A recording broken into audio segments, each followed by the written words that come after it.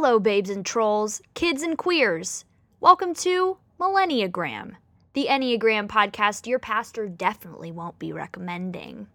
Together we are here to learn a little self-deprecation, a little integration, and together dig ourselves out of our goddamn ditches. Let's get into it. Wow, sixes. Where does the bitch begin? Sixes are probably my favorite number, and I know you're not supposed to have favorites like when you're a mom, but it is what it is. I'm so sorry. Sixes are nicer than you. Sixes are more loyal than you, and sixes are more helpful than you. So I don't know what to tell you.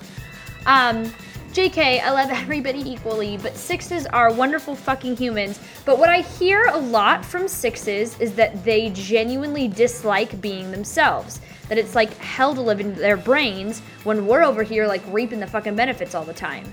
So I feel like that's something that I'm really excited to delve into with my current guest, Maria Catherine. She has been my best friend for 16 years, and honestly my best kept secret because I'm out here on the internet spilling all my shit and over here with just a freaking treasure trove of information and knowledge and joy in my very best friend. So I'm really excited to share her with all of you today. It's actually super fucking special. Favorite six anecdote. I feel like we just have to go there. God, where does one even begin? I mean, they basically all are about Maria, and she's gonna freaking kill me, but so I actually designed my original Millenniagram 6 mug after Maria because she's anxious and she's my oracle, so the anxious oracle, there you have it. But so I always go to Maria first for like any kind of advice that I may need in my life, but I've taken to letting her know in advance that I only want one sentence or like sometimes even one word, because I swear to God, this woman has a wonderful thought, but she will couch it in so many paragraphs of information that like it's digging for a needle in a haystack to try and find it. So she's really good at it once I give her that direction, but there's a need to like overthink or over-explain or over-analyze the thing that she just freaking typed. So she will type you a literal essay and use up all of your data. So it's fine, but like, stop. So a recurring theme that I really see with sixes is that they have amazing information to provide to everyone but themselves. And I'm excited to delve into that with Maria a little bit, see what's going on up in her noggin about it. And yeah, I'm ready to share this with y'all. Love ya. Let's get into it.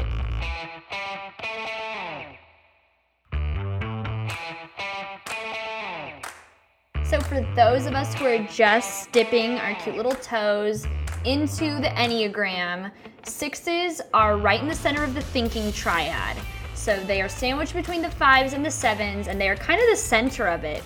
So we have a lot of brain-heavy activity with the sixes, lots of over-analysis, lots of fear.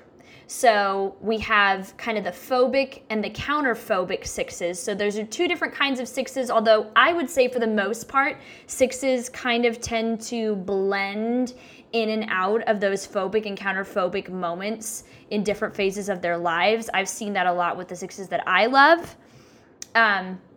So we're going to talk about that a little bit more and kind of talk about why we love these loyal, thoughtful, committed, fearful, sometimes anxious humans, and how to work towards a path of integration and self-growth that is both realistic and exciting.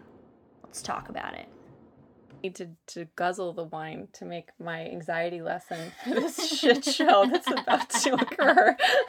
Chug. You're gonna be fine. Mm-hmm. I just like that you're drinking out of a camping glass for your wine right now. Yeah, because I might be anxious, but I can have fun. Oh, it's fine. can you? You can have fun in the wilderness. In the wilderness of your closet. My closet. With all my fucking clothes everywhere. Oh my god. Okay, hello everyone. Hi. It is I, Garbage Oprah, aka Hannah Posh. And I have brought a very special treat to you today. I have brought to you my best friend of 16 years, Maria Catherine. Mm-hmm. She's a train wreck, so we relate. Yeah. Most days. It's fine. It's okay. We're recording this in my closet, if that's an indicator to you where we're at in life currently. It's all good. You know, you're really fitting in with the garbage brand here, Maria. I know. Thanks I created for you. getting me. I created you. You created me. Yeah. I actually created that motherfucking handle. You did the Anxious Oracle. Yeah. No. What? The Internet's Girlfriend. I created that. Did you? Yeah. In the car. That up. No, you didn't. Yeah, I did. And you said, "Oh my God, I'm gonna use that." And you never gave me credit. I totally forgot that you deserved credit for it. Okay. So that's now where we're at. I'm broadcasting it. You're welcome. Okay, so Maria, you are a 6. I absolutely am. Whoa. Yeah. Oh, trauma. There really isn't any other way to describe me. So, yeah, there really isn't. No. Tell us a little bit about your journey with the Enneagram and how you discovered your type and like your woes about it. Oh, there's so many woes, Hannah. Oh, man. All right, so I've always been very interested in learning more about myself. I think I'm pretty self-aware as a human being. And now. Fuck you. Kidding. Yes, it's actually been a journey, but recently over the last few years I've really cared deeply about that. So I've really been into like the Myers-Briggs shit and all that, and I've taken the time to really learn about that. And then actually who got me into the Enneagram? Yeah, who was it, Maria? Hold on. Is this on? I'm pretty sure it was you. Oh my God! Yeah. Louder for the people in the back, please. No, we're not gonna get you off that way. It's fine. Oh, okay. Anyway, so yes, you actually got me interested in it, and I really am thankful for that because No. Back up. Who got me into it? Back up. No. It was an ex-boyfriend of yours that got me into it. Oh God, no more talks. Okay, that may actually have been true. Do you remember which one though? Well, let's take another Okay, just swig that right down. Swig it down. Pretty sure I know. But I will just say... He was really dumb. Yeah, well, most of them were. So anyway, I think that you were the one that initially, like, got me pondering on the idea. And let me be frank, I really wasn't sure about it in the beginning because I didn't know a lot. And then the more I learned, the more I thought, well, this is the best thing I could possibly be learning about myself, because it not only tells me something about myself and like helps me round out who I am, but also can tell me things that I can improve on. It won't let me stay there, you know? And I'm really into that. So what you're saying is that you were suspicious of it. Okay, let me just explain something. 6s are suspicious. Okay? They're a little distrustful sometimes. But yes, me as a whole, I wasn't sure about it in the beginning. But I love it now. I'm really interested to dig into, like, is it just like a vague general distrust of everything, or is it coming from a specific place, or like where does this suspicion come from? This is something I'm still learning about. I guess. Yeah, well, for me, for sure. I actually only know a few 6s, to be frank. So speaking for myself fully, I think suspicion comes from a lack of surety. The world will never offer you surety, and 6s demand for it. We will fucking fight you down to get surety. And we'll never get it. But I think we kind of live our lives sometimes in a pattern that's always searching for it. Correct, yeah. And so in not being able to get surety or a stability, like you're never going to be able to predict the future in your life, ever. Right. Whether or not you're good at reading yourself or others, it doesn't really matter. There's no surety in the next step. You just have to take it. But I think distrust comes when we don't know. Right. We start distrusting situations that we can't control. And I think anxious people, which I am. You don't say. Yeah, this is new for Hannah. She didn't know this about me. Yeah, new things. Discoveries. Wow. Oh my God. So anxiety tends to be a portion of my life too. So anxiety with not being able to get surety all the time will make you sometimes a little distrustful of situations. Is it the wish of wanting to know the end result? Oh yeah, yes, absolutely. And then when not being able to get it, we try to like formulate life sometimes around kind of rhythms to get us comfortable to a place where we realize like, oh, this might end well. Like we're like trying to get the ending to be what we want it to be. So we tend to be we have a rhythm about the things we do. We might be a little bit organized. I might be a little organized. Stupid. We might have, me, have a desire to like control things. And by a desire to control things, we get a little weird about it. So it reminds me of that one time we were trying to watch a movie in your living room. Oh yeah. Oh, we don't need to talk about it. And your husband moved. Drinking the wine. Your husband moved the TV stand like a quarter of an inch. Yeah, and I didn't like that. Do you recall that? Yeah, I didn't like that so much because it kind of messed with my mojo. You know what I mean? My feng shui. It threw the whole look of your home off. And in reality, no one else noticed such a thing. But that's a great, weird, creepy example. You're welcome. Of my tendencies. Yes, I do have a desire to control things. And I think that stems from the ultimate end result, which is that we want some sort of control over situations to feel calm. Because we have anxiety. For me, particularly, that's the truth. So, well, we're going to talk a little bit more about your experience as a mom later on, but I'm interested when you mentioned rhythms, something that came to mind for me is how you Instagram story. Oh, yeah. So you kind of like talk to us a little bit about that because you have this you have this way of, it's almost like live journaling. Where you're sort of like, you're recounting a similar story because it's the rhythm or the tradition that you do on a daily basis, Sure. But like what has changed, what you're trying to figure out about it. Like, it's really interesting. It's like you're living, you're just living your normal life, but showing other people. Yeah. What is the impetus for that? So you mean my stories and my posts? Yeah. Okay. So as somebody who struggles with anxiety, also now that I'm learning more about being a 6, obviously this is about being a 6, but I think I'll speak directly to having anxiety. I've really pursued wanting authenticity in my life.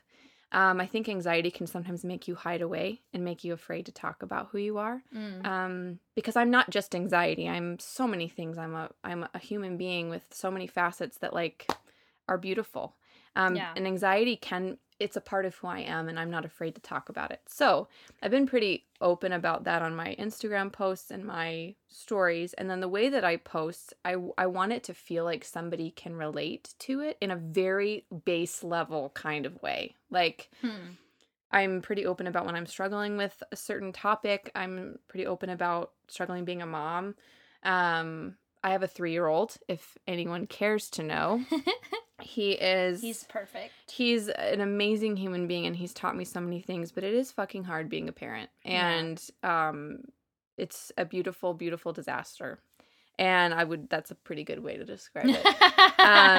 But I don't want anyone to encounter me and not be somehow like pushed in their life towards more beauty, like, and also realize like this is a part of life, like whatever it is that you're walking in, like the anxiety, the personality struggles, like with your type as a Enneagram number, or what you're walking through in your day-to-day. So I do have a bit of a rhythm, and I do tend to story more in the morning when my morning is just starting, or I do that because it's pattern for me, and I do kind of find comfort in a pattern in my existence a little bit, and that's probably due to the rhythm that you're talking about. So would you say, because being your friend as long as I have, I feel like this particular approach to social media or how you present your life is maybe kind of newer for you, like in the last couple of years? 100%. What was kind of the catalyst for the change? Because I feel like before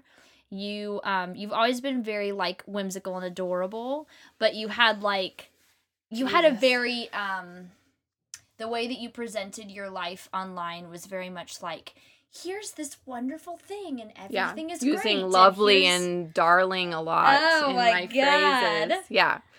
If I hear one more Peter Pan quote in my life, I'm going to die. Yeah, I will too. I mean, and I love that story still. But okay, so that's a great question. So I think that kind of leads into a little bit of my upbringing. Yeah. You and I grew up going to the chapel. Going to the chapel, baby. And grew up going to the same church, if anyone doesn't know that. And that's actually, we didn't meet going to church, but we met doing homeschool things, which is a great way to meet people. So we're just fucked on all fronts. We are, and we made it through with our friendship stronger than ever. So anyway, we grew up going to the same church. We grew up in the same type of household. Yeah. We grew up believing in the same kind of God. And I will talk about God right now because I think this actually plays a role in the way that I used to be.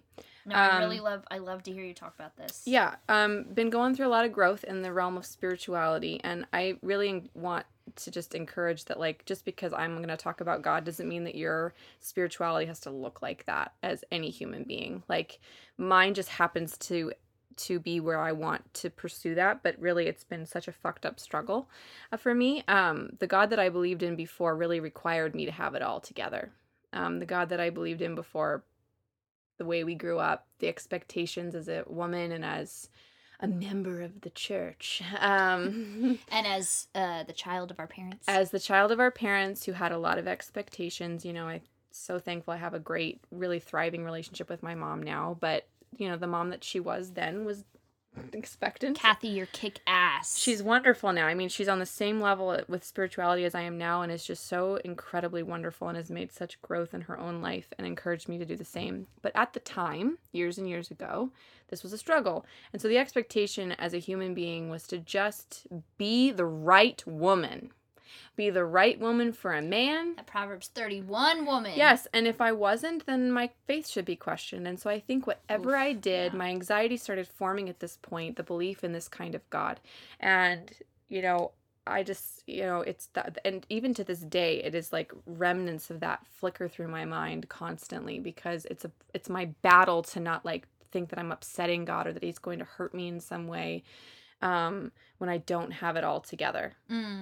And so the way that I used to post Instagram stories or write on my Facebook, I feel like that's probably a more accurate representation at the time because I didn't Instagram so much then, was just, you just gotta be enough. And you were trying to project enoughness. And it was always about being enough. Yep. Yeah. And that killed me. I'm still trying to come back to life. Yeah. Wow. Yeah. And I think that had really messed with my anxiety, my threshold for anxiety, the amount that I could feel. I didn't even feel I could feel anxiety at that point in my life. You know, I was told by many different areas that was not okay to feel that and like need help, like get help with feeling whatever you're feeling. Yeah. So, you know, that was a journey, and it's been a journey to get back to a place of like, you know what? I got to believe that God was not the God that to me, I got to believe differently. Yeah. You know, how did you realize that was killing you? Like that was starving your soul? Wow. That's a great question. I'm just going way off book here, Maria. No, it's good. No. I sent her a list of questions because she was like... Because anxiety. I want to know the answers. I want to know them.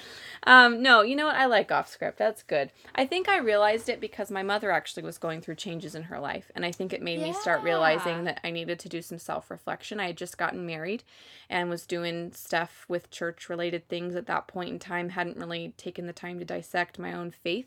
Just knew stuff was wrong. I also think that I had to come to grips with my faith when I had, you know, really dear people in my life go through different things, go through relationships ending, their marriages ending, realizing their sexuality, like different things that really mattered to me. And I had to go, who is God? You know, who is he? Because I don't think he's the fucking guy that I've been learning about. And he can't be, because if he is an all-encompassing love and not the anxiety-ridden crap that I have been listening to for my whole life, then he's nothing at all. So I either decide no more God, or I decide to believe in something very different than the nicely blonde white boy Jesus that we've believed in for a long time. And I decided that that was the path I was going to go on. I rejected any faith at all for quite a while, and then I decided that for me personally, I need spirituality. Yeah. And that was my journey. I think my mom actually got me started on thinking differently, because she was the one who went through a change. She's first. been kind of a trailblazer. Yeah, a little she was bit. first, and she's lost people, and I've lost people. Go figure. Yeah.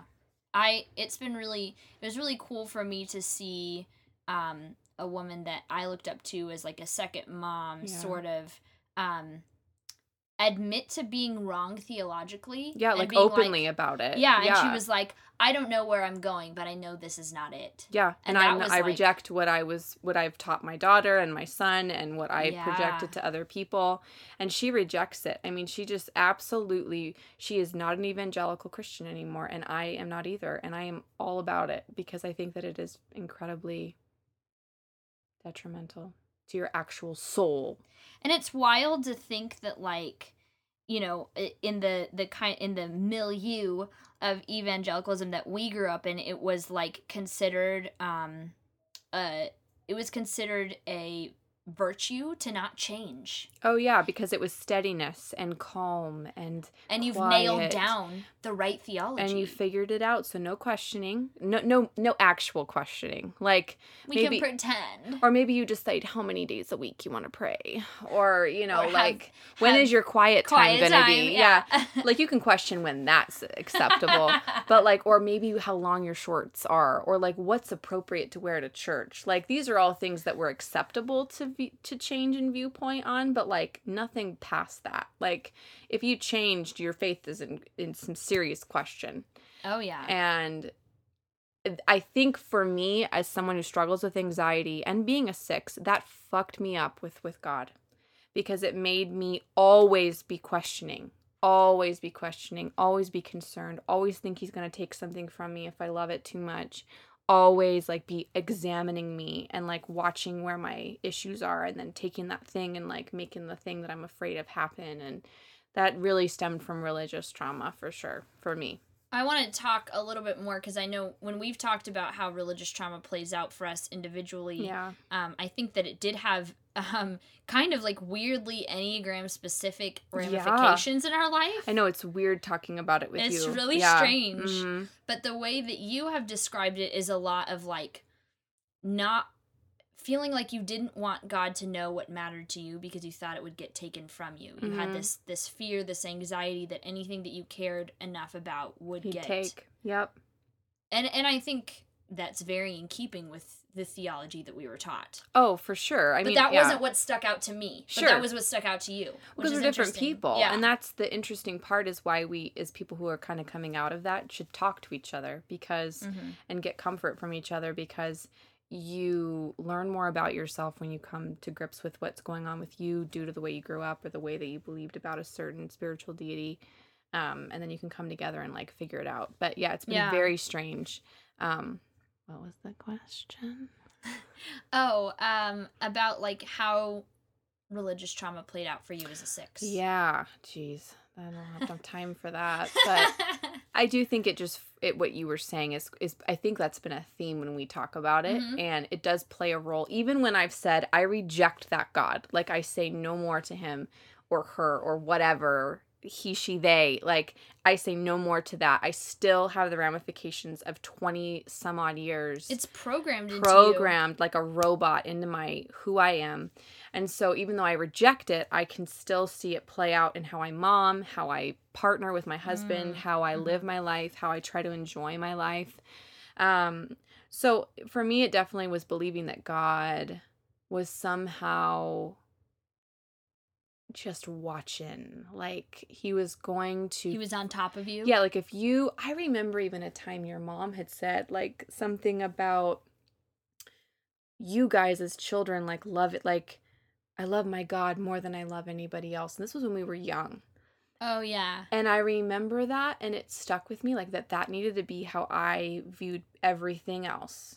Yeah. And that God had to like hold this really supersede. Yes. And if anything else came in front of that, it was almost like discipleship group leaders or other people who were in our life would say, that's not for you.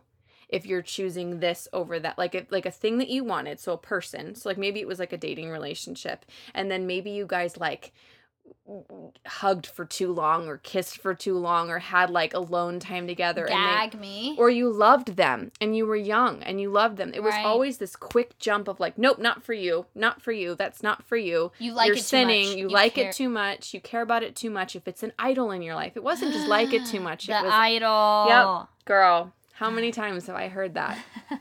And even in my own fucking head, even these days, I hear that phrase, like knowing that it's not true because I heard it so much. Because as children, we learn to gaslight ourselves. Oh, yeah. So that voice gets programmed into us so that, you know, You're the watching out. church Yeah. or the authorities or the parents or whoever is playing the role of arbitrating God in your life. Yeah. It's in your head. Absolutely. So they don't even have to do anything anymore because No. you're doing it to yourself. Absolutely, like for years. Yeah. Multiple years. So it just has played out in thinking, okay, if I love something too much, God's going to take it to teach me a lesson.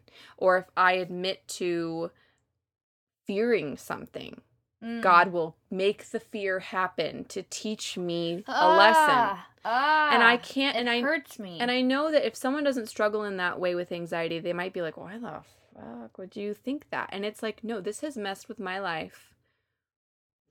I'm going to be 28 years old next month. Like, it has messed with my life till all now. of it. So, right. and it will probably mess with it until I'm not here anymore. Yeah. Some remnants of it, you know?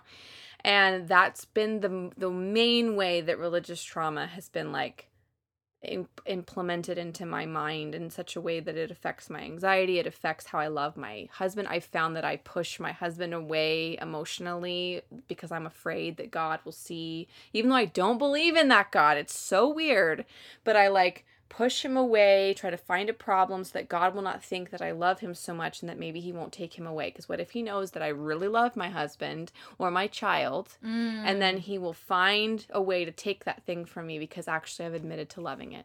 When I remember with us, I have been complimenting the perfection and genius of your son since he was tiny. Yeah. And every He's time a smart kid. I would say something to you about it, you would deflect it. And I was Yeah. like, that's interesting because you're a very smart woman. And I know that you see that your child is exceptional. Sure. I know that you see the same things that I do. I'm not picking out something That's random and weird. but yeah. I could almost feel the fear in you of like Oh, yeah. accepting that praise of Yeah. him. You know? It's painful. Yeah. Not because I don't believe my child is wonderful and smart and capable and lovely, but I'm almost afraid that if someone would call that out in him, that maybe it would prove to be wrong and that God would be like, well, not really. Or like it would call God's attention to it. Yeah. Like, oh, little Let's too make great. him dumb. Little Like, too great. That's mean, but like, let's not let him be like this way, Yeah. and like, I don't. That's horrifying. It is. It's a horrible way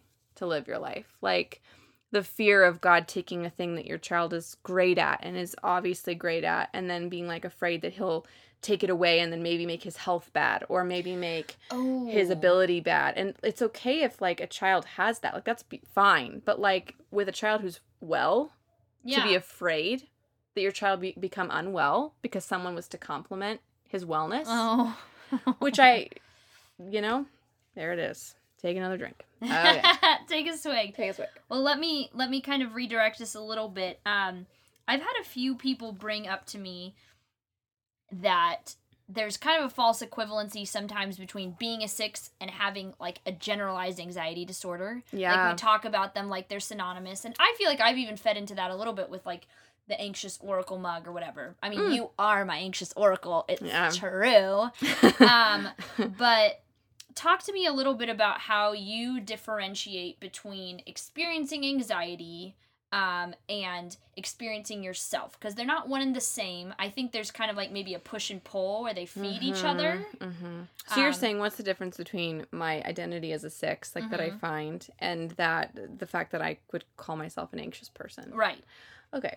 Yeah, they're very different because I realized I've, of the last few years, year and a half, maybe really dived into, because you have shared with me, like, more and more as I've been interested in hearing about my number and learning about it, have I learned, this really matches up with me. But I was trying to think about that today because I knew we were having this interview, and I was trying to think of, like, my anxiety struggle. Yeah. And it's interesting because I have changed as a person drastically over the years. I Yeah. think I'm the same person, but the whole like whimsical part of me, what we were talking about, like the Peter Pan quotes and all this like floral crap and long dresses and like...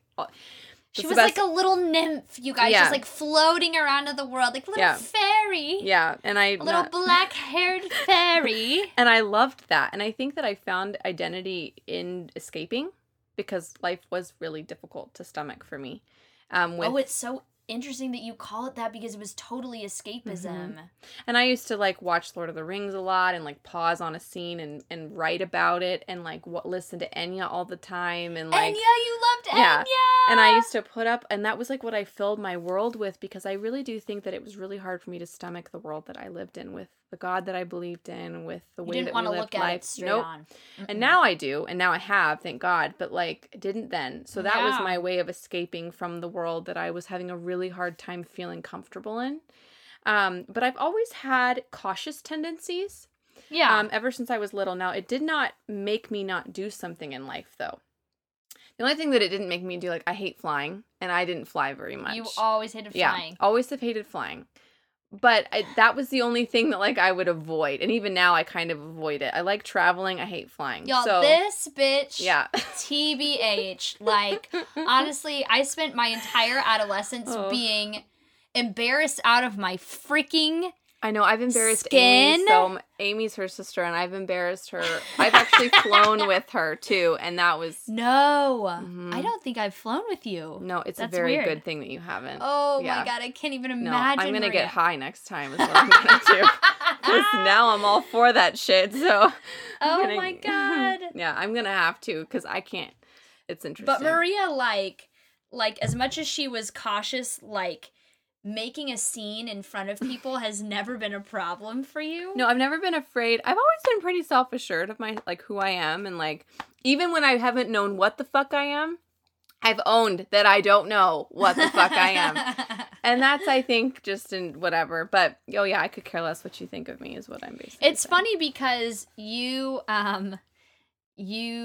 have had this, like, caution and this, like, underlying anxiety, but at the same time, you've always had this, like, come at me, bruh. Yeah, like, I don't care. Like, I do care. Like, there's a little, I do care. You won't let anybody else tell you who you are, though. No, never. And what you like or how you should feel. No. You're not about that life. No, and I think that, I'm not sure if that's a Six thing or a Maria thing. I've always been I don't give the shits. Like, I am myself. If you like it, then you come and I will embrace you. Yes, and if you don't, then I don't care. And that's... Suck on my titty. Yeah, suck on both. Just suck on both. Yeah.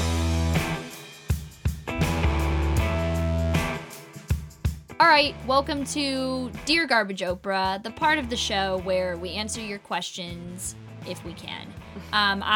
Since I am not a six, I've brought along Maria to help us with this one today. The question that I have selected is from Brooke on Twitter, Brooke Porter. Her question is, my sixth struggle lately has been learning how, when, to whom it is appropriate to share my love and friendship. Sometimes I do what I think is the right thing, but people betray my trust or exhaust me. How do I discern this? Oofda. That is a tough question, Brooke. Hi, by the way. That is a great question because it is something that I think on all the time, actually.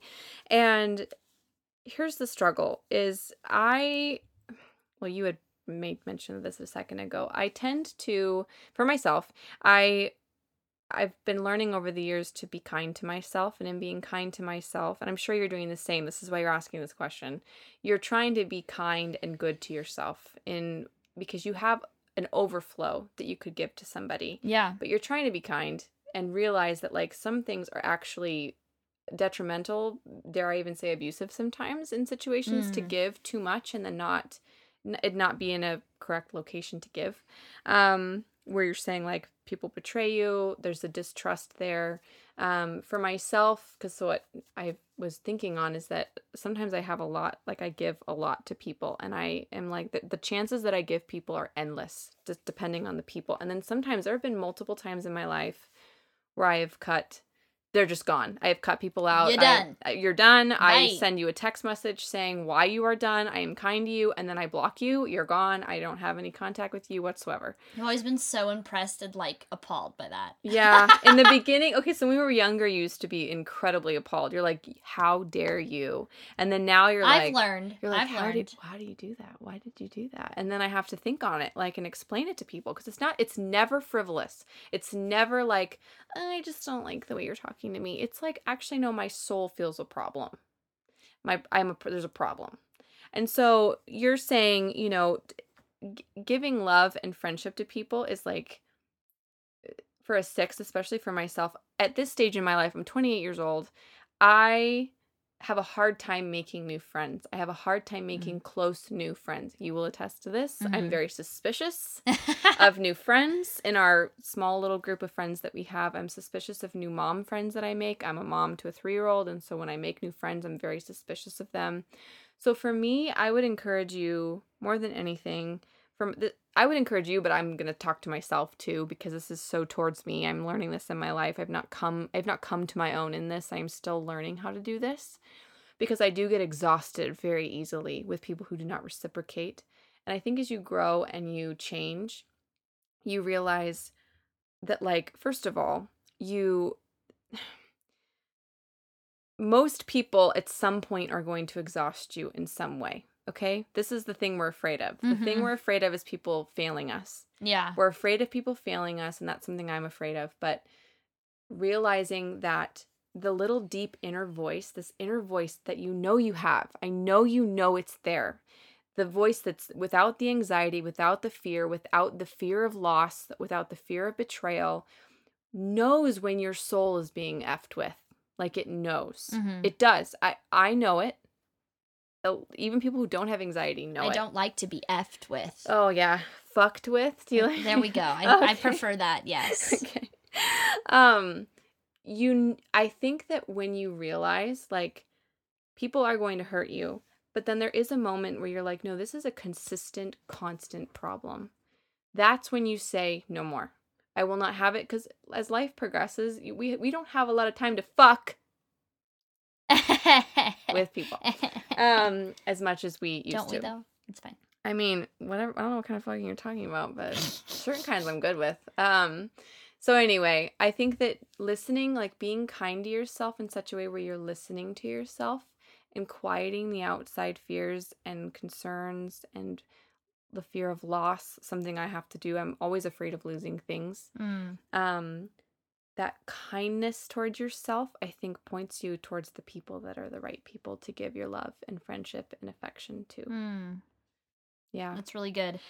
I feel like you, do you remember the one time where I stood up for you to a shit friend? Yeah. Did that mean a lot to you? Yes.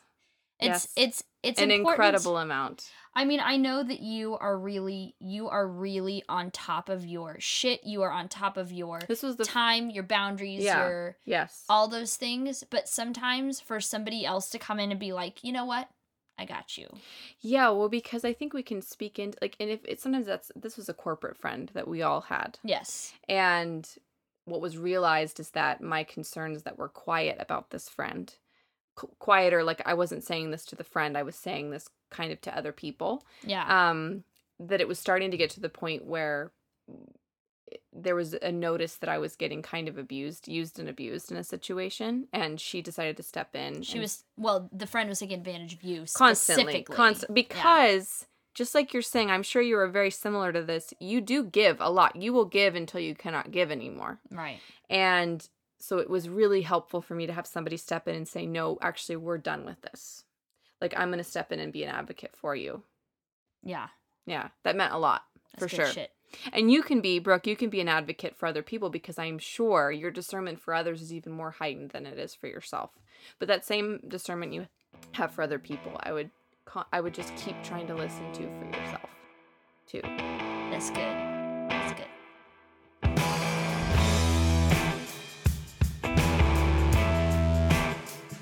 Even when I haven't, that's what I was thinking about today. I'm like, because of the anxiety I've been thinking about, like, when did this really start? And I think it started when I had my son, or when I got pregnant with my son Noah, and he'll be 3.5. He's 3.5 right now, so that gives you a timeline.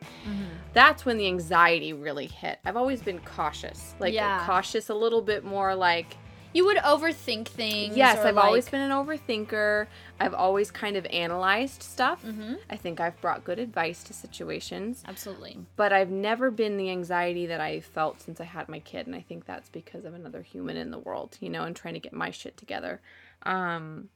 But yeah, we were actually together when Maria discovered found out that she was pregnant. Oh lordy, lordy. It was a whole thing. We were like, Maria and I have always loved to go on like little day road trips, and we need so to do another one again. We really do need to. We really do. It fills our soul. We've really been like the dearest of friends for so long. Like, so we'll like turn on music really loud and just like. Maria will like scream intermittently. Like, I don't know what that's about. Well, I just releasing like to tension. I like to startle. I like to you startle do. people. You like to startle people. The fuck is that noise? I don't. I like to have the upper hand, and if I can't have it any other way,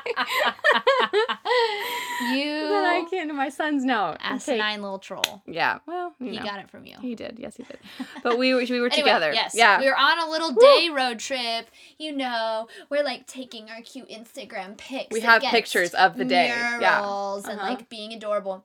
Yeah, and Maria was like, I kind of don't feel great. And I haven't felt great for a couple weeks, and my boobs are hurting. I was like, Maria. But I You definitely did not think that it could be a thing because we had great sex education. Yeah, right. Such great. I really, that's a lie. That's a lie. We did not. As in, we had none. We had none. zero. Abstinence only. It's fine. Yeah, no sex. He was my first. Thankful I love him. That's cool. We're going to stick it out. Wow, good for you. Yeah. So we went into a little Walgreens on the side of the road, and you peed on a stick. I did. We were talking to each other about not the stick. Like, we were talking about what we definitely didn't think that's what it would be. No, I had very many wines with Amy, her sister, the night before. Very many wines. No thoughts, you know, and we looked at the stick, and it wasn't the little plus or minus sign. No. It was like, it was words. It was pregnant or not pregnant. And how many weeks you were pregnant. And we saw that it said the word pregnant, and you were like, when is the knot going to show up? And I was like, oh my God, Maria, I don't think it is. I don't think it is. No, you're the one that thought the knot. You're like, Maria, what's the knot? You looked at me. Oh. I've never seen her look at me the way she looked at me then. There was terror for both of us in that look.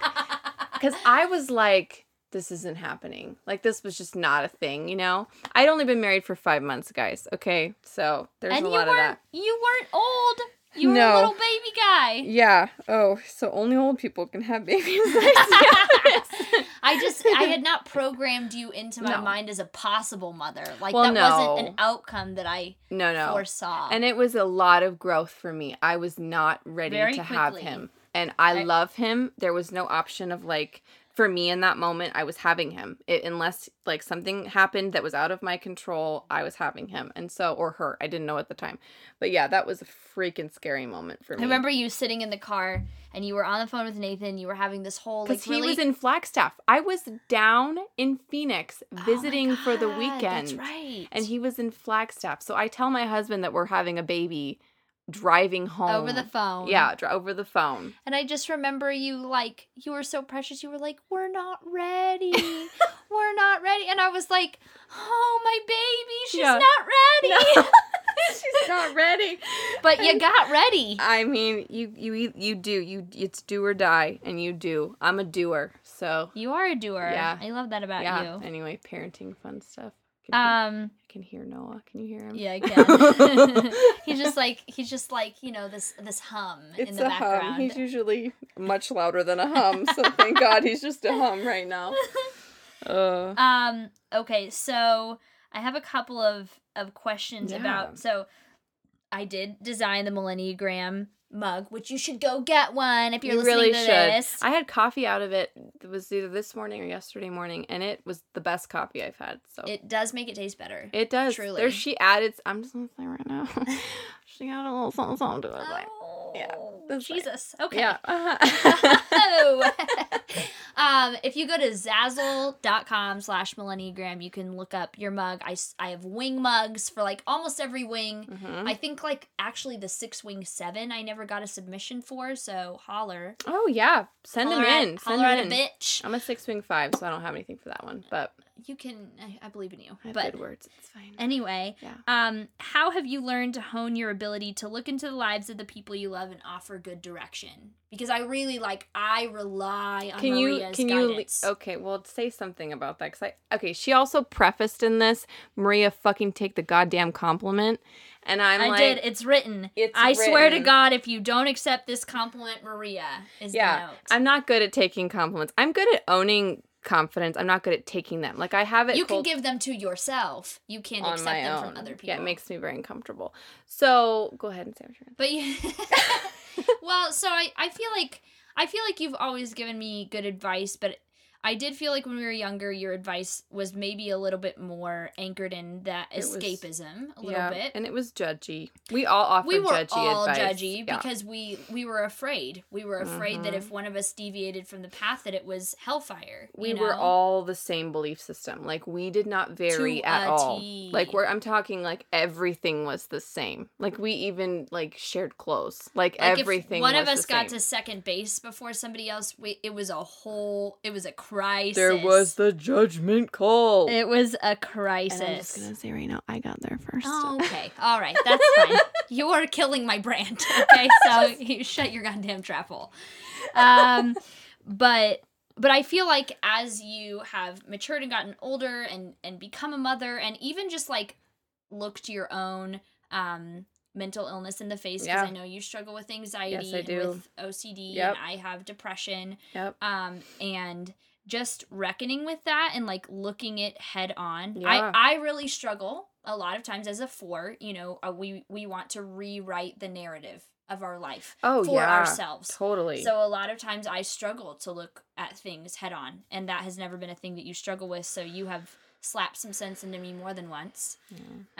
You've done the same for me, actually. So it's true. Yeah. But kind of, I'm interested in like how you develop that skill. Okay. It's not a skill. Okay. Here's the thing is, I think what it is when I quiet. Okay, I'm trying to think of the best way to describe this. I wouldn't call it a skill because I'm really terrible at offering it to myself. And you have self-proclaimed this to me too. You've spoken this over my life. Do it. I really needed more of that, but it's fine. You're okay. So basically, I'm not even sure how to word it. I'm not good at offering it to myself. I'm terrible at it. Offering, first of all, kind thoughts are hard to offer to myself, actually, when I'm having a hard day, but also offering clear thoughts to myself, because as she said, I have an anxiety disorder. I've been diagnosed with an anxiety disorder by a therapist, and I do have an OCD disorder as well. It's more of OCD tendencies.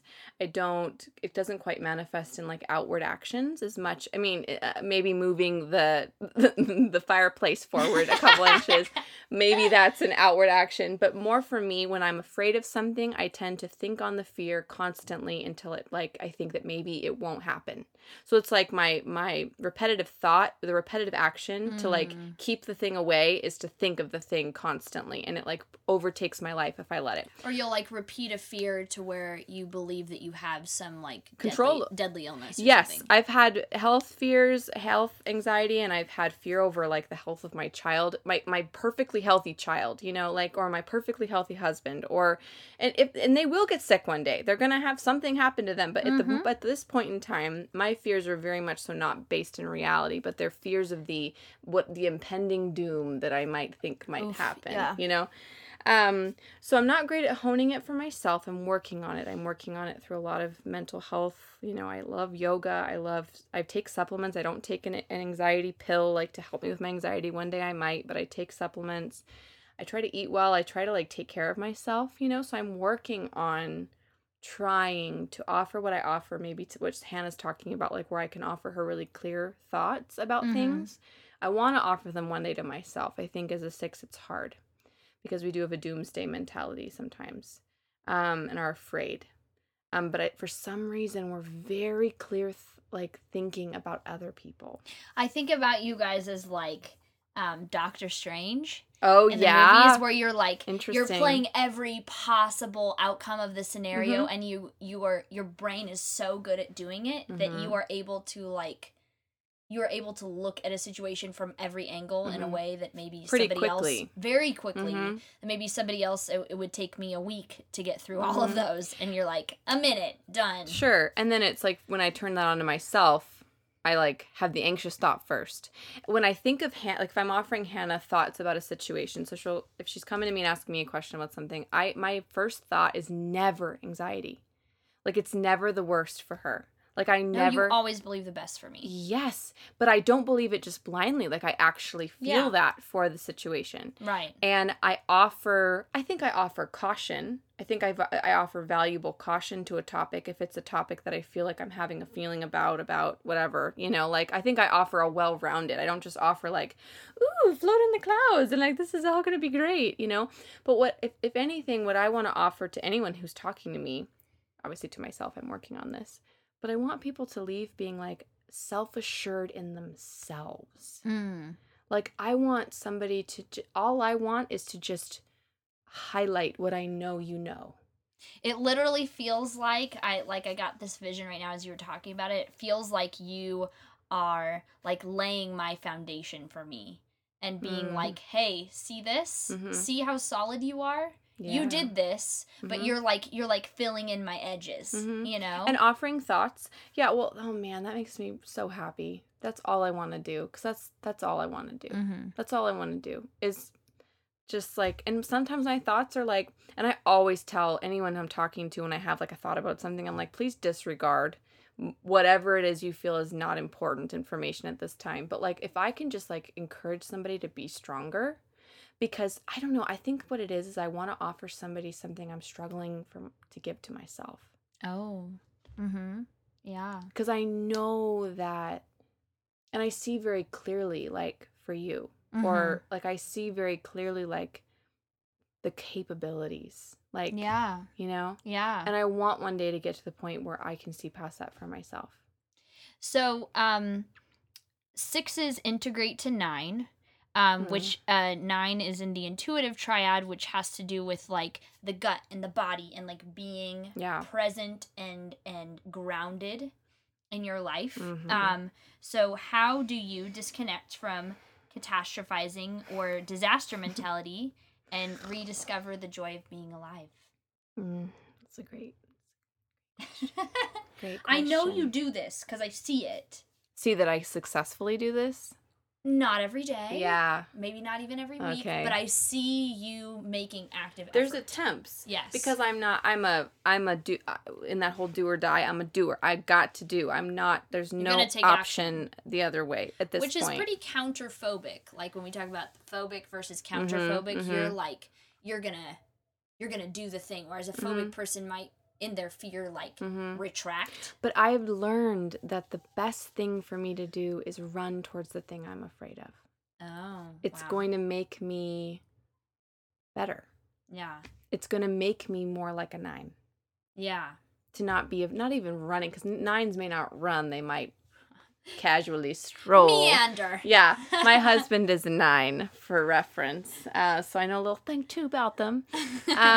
Also, most of my friends' They're not fast partners movers, are they? No, but they move. They get somewhere. They get somewhere. They're like the tortoise and the hare. Yeah, and they win. Woo! Yeah. So, yeah, anyway. So we've kind of got off track. What was I talking about? You were talking about how you get back into your body. Yeah, so my husband, like I said, is a 9. So I have a little understanding of like, he is the most grounding thing in my life, truly, because of his nature and also just who he is, and I've known him for a very long time. And I'm fully able to be authentic with him, and he knows everything about me and every weakness and every really strong suit, and we work really well together. On good days, you know how it goes with partners. Yeah. And on bad days we work it out too, but I think that what I'm learning is that I actually I can think clearly. Like I actually can think clearly. And anxiety doesn't own who I am. It's just a part of who I am. Mm-hmm. And, being able to, like the whole running into a fear thing, like, Yeah. even if I don't run into the fear, something my mother has taught me is acceptance. Accepting where you are, accepting who you are, accepting what you're afraid of. Nothing bad's going to happen because you're accepting. Mm-hmm. But for me, like the acceptance and the leaning into the thing that I'm afraid of, those times that I do that, which are not all the time, this is a very, very long road for me. But when I do that, I realize that I have a lot more freedom to live well. Yeah. When I just accept that I don't have all the answers. The six in me wants to know all the answers. It wants to know how to get from point A to point B to point C to point D, all the way through the alphabet and back around again. It wants to know clearly where I'm going all the time. So a thought that I'm having right now is it feels like spontaneity is kind of like the antidote to your anxiety a lot of times. And I used to be very spontaneous. Yeah. When I was younger. You would just break out into song or break out into laughter. And now that's a little harder for me to do. But you seek it out still. I do. Well, sure. I think you probably see it. Yeah. You take Noah and you drive to a mountain that you love. Yes, I do. You yes. go explore. I do. Or you There's no risk in that for some reason. I just do it anyway. You pile the family into the car on the weekend and you drive up north and you go see the forest, or you get out into nature. It seems like that's something that try new things. Nathan and I try new things, and those don't scare me for some reason. Yeah, I think, but in those moments, it is diving into that and going, I don't know how my kid's gonna act today. I don't know how this is gonna go. It's an adventure. Yeah, but yeah, I think that leaning into spontaneity when I can, where it's healthy for you, because that might be the best decision to do, to lean into a fear, doesn't mean that's the best decision in every situation. For sure. You have to be kind to yourself. You have to be gentle. Yes, and that has been why it's been slow moving for me, because I don't think that rushing to get to a better spot is what's going to make me better. Right. Or better. I don't even like the word better. I think a kinder person to myself. Yeah. That's what better looks like. When I say better, I just mean someone who's even more self-assured and more able to conquer situations than she is now. And I think for 6s, being that you're in the thinking triad, yeah, it's really easy to get stuck up in your head. Man.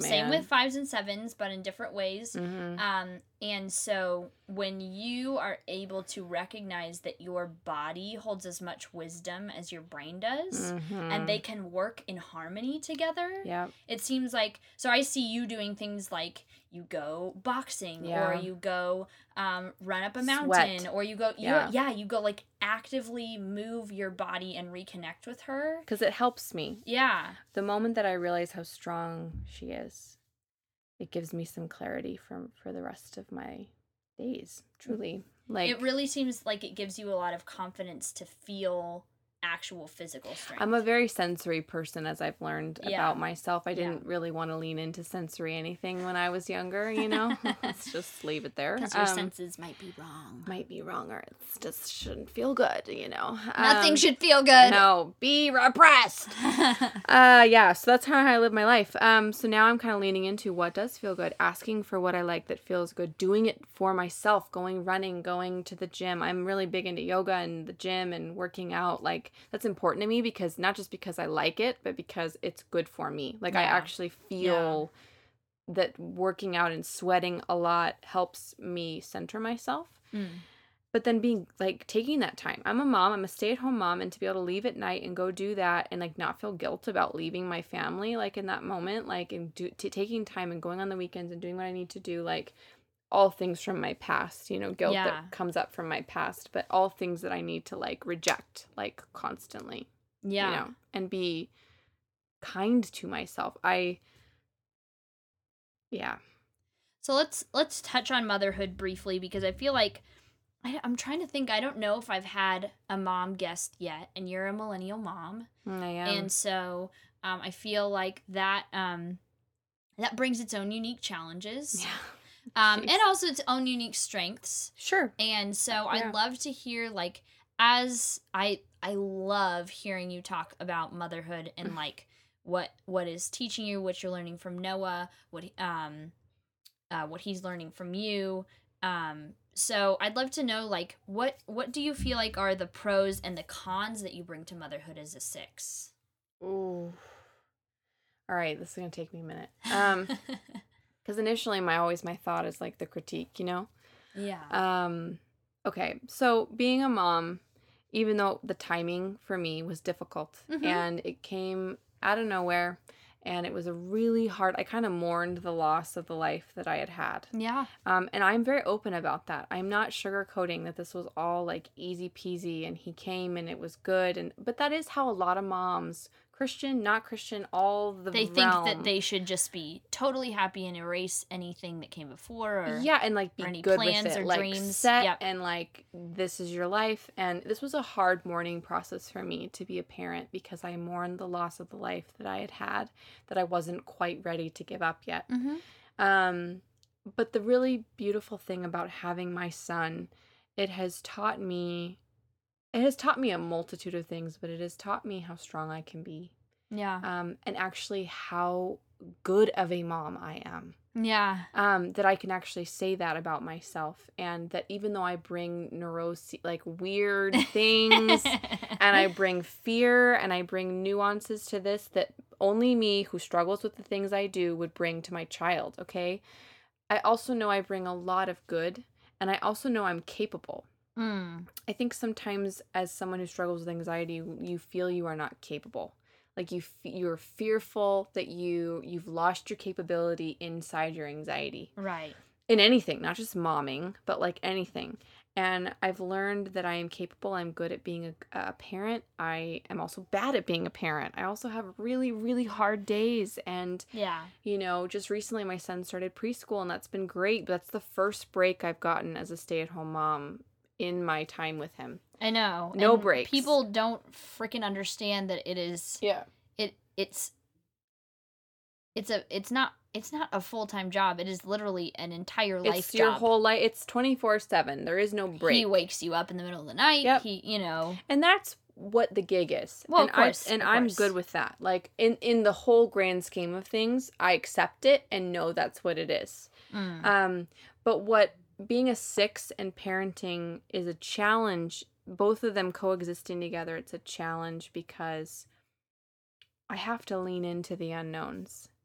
I have to lean into the uncertainty. I have to lean into, even though I am a capable parent, and even though I have a schedule for my child, and even though I feed him good food and I treat him well and I affirm him as a human, and you lather him in hand sanitizer, which I do. He still gets sick. The child just got strep recently. He's had the flu already, and he's 3. He's had all the things he could possibly have, and that is with me being quite good at keeping him clean, okay? And I can't control that. And I have to live my life knowing that he could get something even worse than that he is going to treat people unkindly sometimes, as well as I treat him how to love people. He's still going to treat people poorly at times. Sure. He's not going to be the perfect child. He gets in trouble at school even. He has already gotten in trouble at school. Like, that's the unknowns that I'm having. Literally, I am being forced to accept. Yeah. Like, the acceptance of that, for me, it's uncomfortable and it's painful and it's fear-inducing. But it is the right thing for me to do, to lean into that. And so as a parent, that has been, if all I do during the day is love my child fiercely and not, like, prohibit him from living, because this is something one of my favorite people in the world has said, and I'm paraphrasing, it's Glennon Doyle Melton. Yes. Something she says often is that you cannot take pain away from your children. You just can't.